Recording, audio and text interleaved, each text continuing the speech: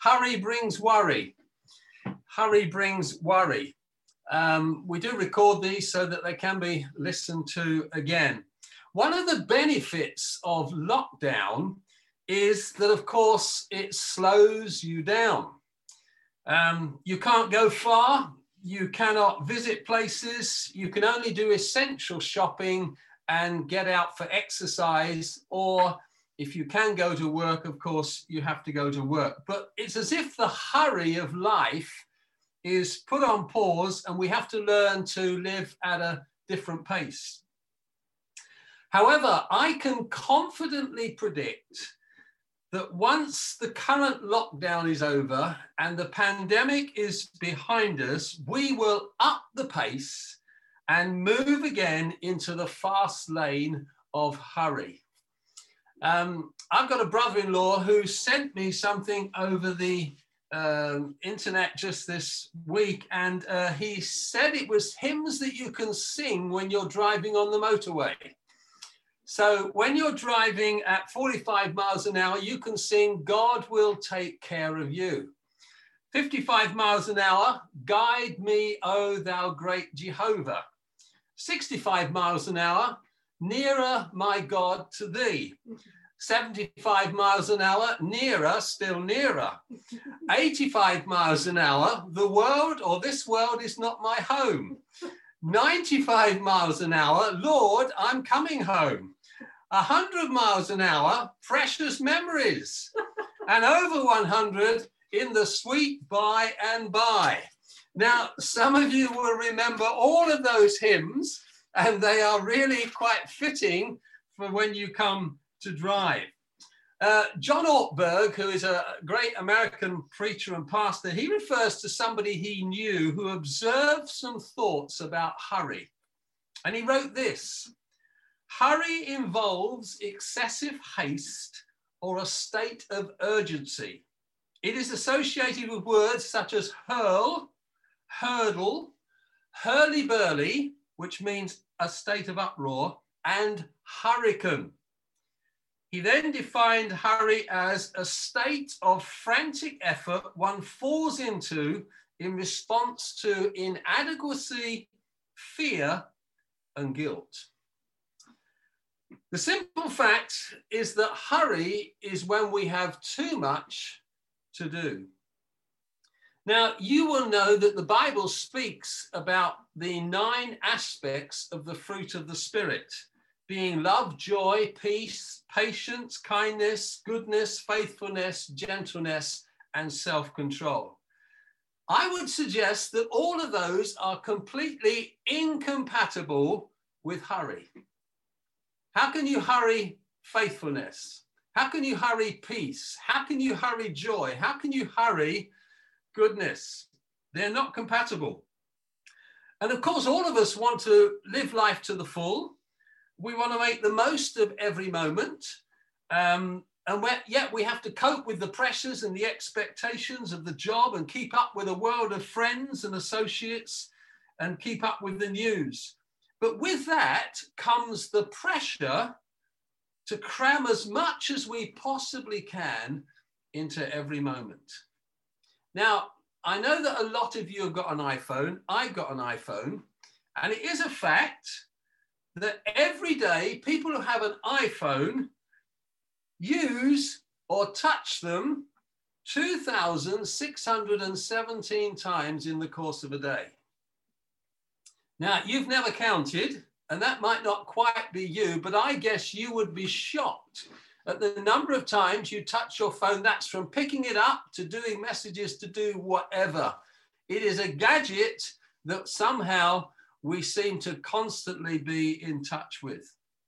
Now, when we read of the creation, it says that God created the world in 6 days, and on the 7th day, he took a rest. Jesus said in the New Testament, "Come to me, all you who are weary and carry heavy burdens, and I will give you rest." Rest, not rush, is biblical. And we live in a world that, of course, does not want us to rest. It constantly demands our attention. How many of you have got Netflix? You might not want to admit it, but those of you that have got Netflix, do you know that the CEO of Netflix said that their biggest enemy is sleep? Because when you're sleeping, when you're resting, you cannot watch Netflix. And they recognize that that works against all that they are trying to do. Now, Psalm 46 was read to us by Perry just a little while ago.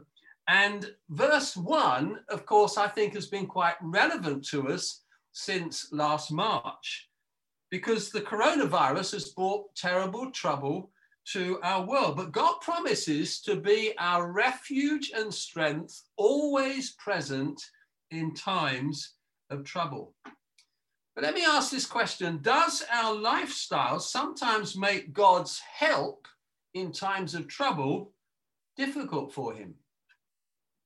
You see, this psalm has one instruction in it which demands a change to our lifestyle. And you'll find it in verse 10 where it says, "Be still and know that I am God." Let's just look at that verse for a few moments with you. First thing it tells us is to be still. In the context of this psalm, it is suggested that this instruction to be still is about God addressing warring nations. I think in the version that was read to us, it said about stop fighting. But of course, it also correlates with the time when Jesus was in the boat in the midst of the storm, and he stood up and he spoke to the storm and he said, "Peace, be still." We all face battles. We all face storms in life, personally and even nationally at this particular time. But I believe that to be still is a word that God wants for every one of us at this particular time in our lives. This word to be still, written in the Old Testament in the Hebrew language, literally means to hang limp, to abandon, or to withdraw. So here's a question. What do you need to let go of or withdraw from at this time? We carry so much with us on a daily basis. We carry responsibilities for our family, for work, but we also carry with us baggage of the past and worries about the future. So how do we be still? You see, this is much more than just sitting in a chair, putting your feet up and twiddling your thumbs. And John Mark Comer has written a great book. I love his books. And he's written a book called The Ruthless Elimination of Hurry. If you can get hold of it, you'll find it, I think, quite inspiring. But he suggests some ways in that book about how we can be still. One of the first things he says is pretty obvious. We need to slow down. Here's some suggestions. Do you drive at the speed limit? Do you sit at the traffic lights in first gear with your foot on the accelerator, waiting for the moment when it turns orange and then you're on your way?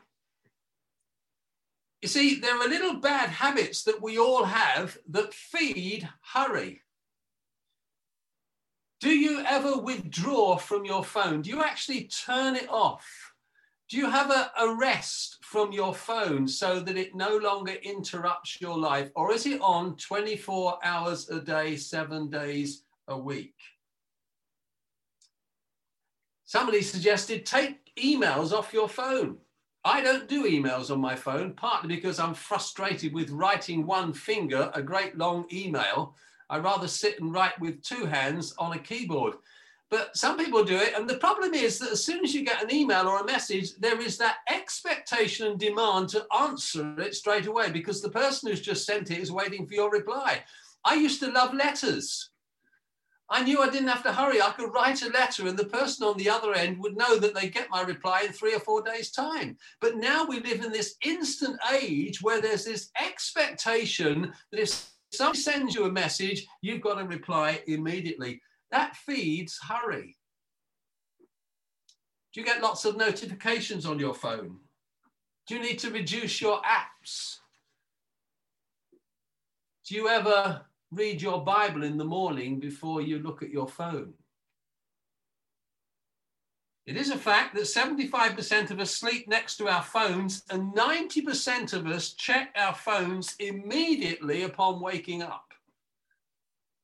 Do we check and see if the world is still alive? I don't know.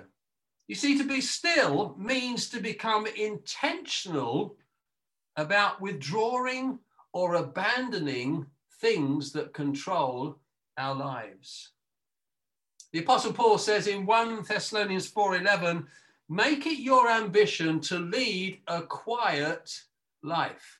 And that quiet life term, literally in the Greek, is to be silent, to rest, to give up, let go of the things that pressurize you and push you into a hurry lifestyle. So we need to slow down. And whilst lockdown forces us to slow down, what things do you personally need to take control of that will slow you down? We need also to simplify our lives around the way of Jesus. You see, Jesus lived from a place of rest. We had read to us from John 11 about the time when Lazarus was sick and Mary and Martha called Jesus to come so that he could heal him. Do you know, Jesus didn't rush to that situation. Do you ever read of Jesus rushing anywhere? Do you ever read of Jesus running, being in a hurry? No. It was 4 days later when he actually arrived at Bethany. The word hurry is never associated with Jesus. He lived from a place of love, joy, and peace. He never panicked. He never became anxious or did anything that was unnecessary. And we had read to us where Jesus, Jesus said in John 9, as long as it is day, we must do the works of him who sent me. Night is coming when no one can work. You know, too often we are not content just to work in the day. We work into the night as well. And then it was also read to us from John 11, where Jesus said, are there not 12 hours of daylight? Anyone who walks in the daylight will not stumble, for they see by this world's light. It is when a person walks at night that they stumble, for they have no light. You see, Jesus understood that there was a time to work and there was a time to rest. And I sometimes wonder whether we get that all out of kilter. Jesus constantly lived from a place of light. And anything in your life and mine that speaks of darkness needs to be eliminated. Do you watch dark films? Do you read dark books? Do you entertain things that are from darkness? Those things need to be eliminated from our lives so that we live in a place of light, which ultimately feeds rest into our bodies and into our spirits. Jesus lived from a place of rest, not rush. There's also a lot of thought going around today about the importance of the Sabbath. Whilst the Sabbath was something for the Jewish people, God instituted the Sabbath because on the seventh day he rested. And it's important for us to have a day where we rest, where we're still, and where we're quiet, because it re-energizes and restores our bodies. Often we need to reassess our lifestyle. Maybe you need to think about coming into this new year. Do you need to rearrange your 7 days a week so one day you take as a day in which to rest and to refresh your soul? So we have to be still. But then the psalmist says, be still and know that I am God. When God commissioned Moses to lead the people of Israel out of their captivity in Egypt, Moses was very reluctant to go to the elders of the Israelites and say, I am come to lead you out of your slavery in Egypt. Why? Because 40 years before, Moses had been a prince in Egypt.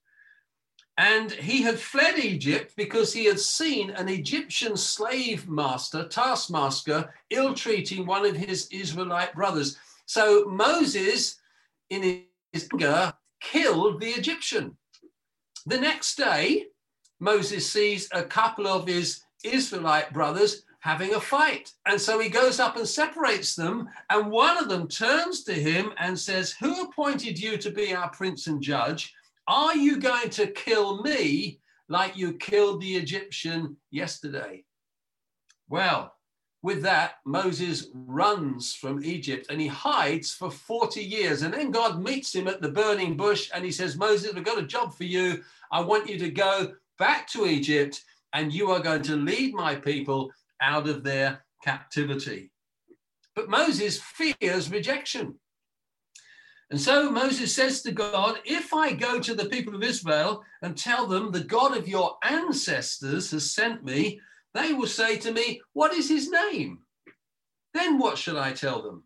It's as if they needed some secret password to believe that Moses had really been sent from God. So God gives Moses the password and he simply says this: "Tell them I am who I am has sent you." Now, on the face of it, that doesn't make any sense at all, does it? I am who I am has sent you. But when you understand the meaning of that term, God is literally saying, I am the eternal self-existent one. There is none other beside me. And the people of Israel understood that that was who God was. He was the one true and living God, the self-existent one. Here in Psalm 46, verse 10, it says, "Be still and know that I am God." This is really important. It's a really important biblical concept to understand concerning the being and the nature of God. God is I am because he is all sufficient and he needs nothing. Jesus used the same phrase 7 times in the New Testament, and it was mentioned in John 11 that was read to us by Babs. Jesus said, "I am the bread of life." He says, "I am the light of the world." He says, "I am the door or the gate. Through me, you can come in and find pasture and life and sustenance." He says, "I am the good shepherd." He says, "I am the resurrection and the life." He says, "I am the way, the truth, and the life. I am the true vine." You see, God wants us to know that we don't have to be the author of our own success and destiny. You don't have to struggle to rush and hurry through life trying to make sense of it all in your own strength. Jesus says that I am all that you need. I am here for you. I am with you. I am your savior, your helper, your comforter, your guide. I am all that you will ever need. David the psalmist understood this in Psalm 23 when he said, "The Lord is my shepherd, I have everything I need." He understood that God was his I am. And that's what God wants to be to us. So we don't have to rush. We don't have to panic. We don't have to be full of fear. We don't have to be under the constant pressure of this world, knowing that Jesus is our I am. And in him we can rest and be still and know that he will take care of everything that concerns us. You see, for Moses and for you and for me, the issue is not who we are, but who is with us. And Janice is just going to read a poem to you, something I penned a number of years ago as we draw this to a conclusion. Being still. It's not the rush and the busyness that makes me important. It's not the success or achievements that give me significance. It's not the people I meet and mix with, or the relationships I make that tells me who I am. Neither is it the influence and impact I have on others that makes me what I am. I am only what I allow God to make of me. I am only what I allow God to take of me. I am only what I allow God to put into me. And so I need to take time to be still, for it is when I am still that I stop. I stop running after the things of this world. I stop running to keep pace with this world. I stop running to be someone in this world.